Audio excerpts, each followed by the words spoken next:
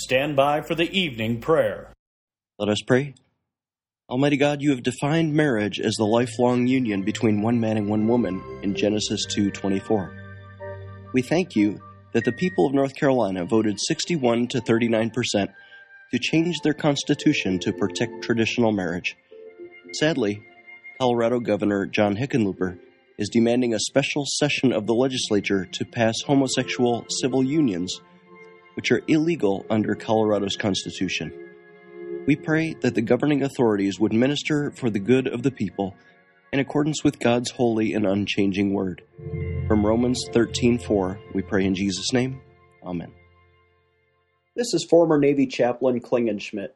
Would you please add your amen to the petitions at our website, prayinjesusname.org.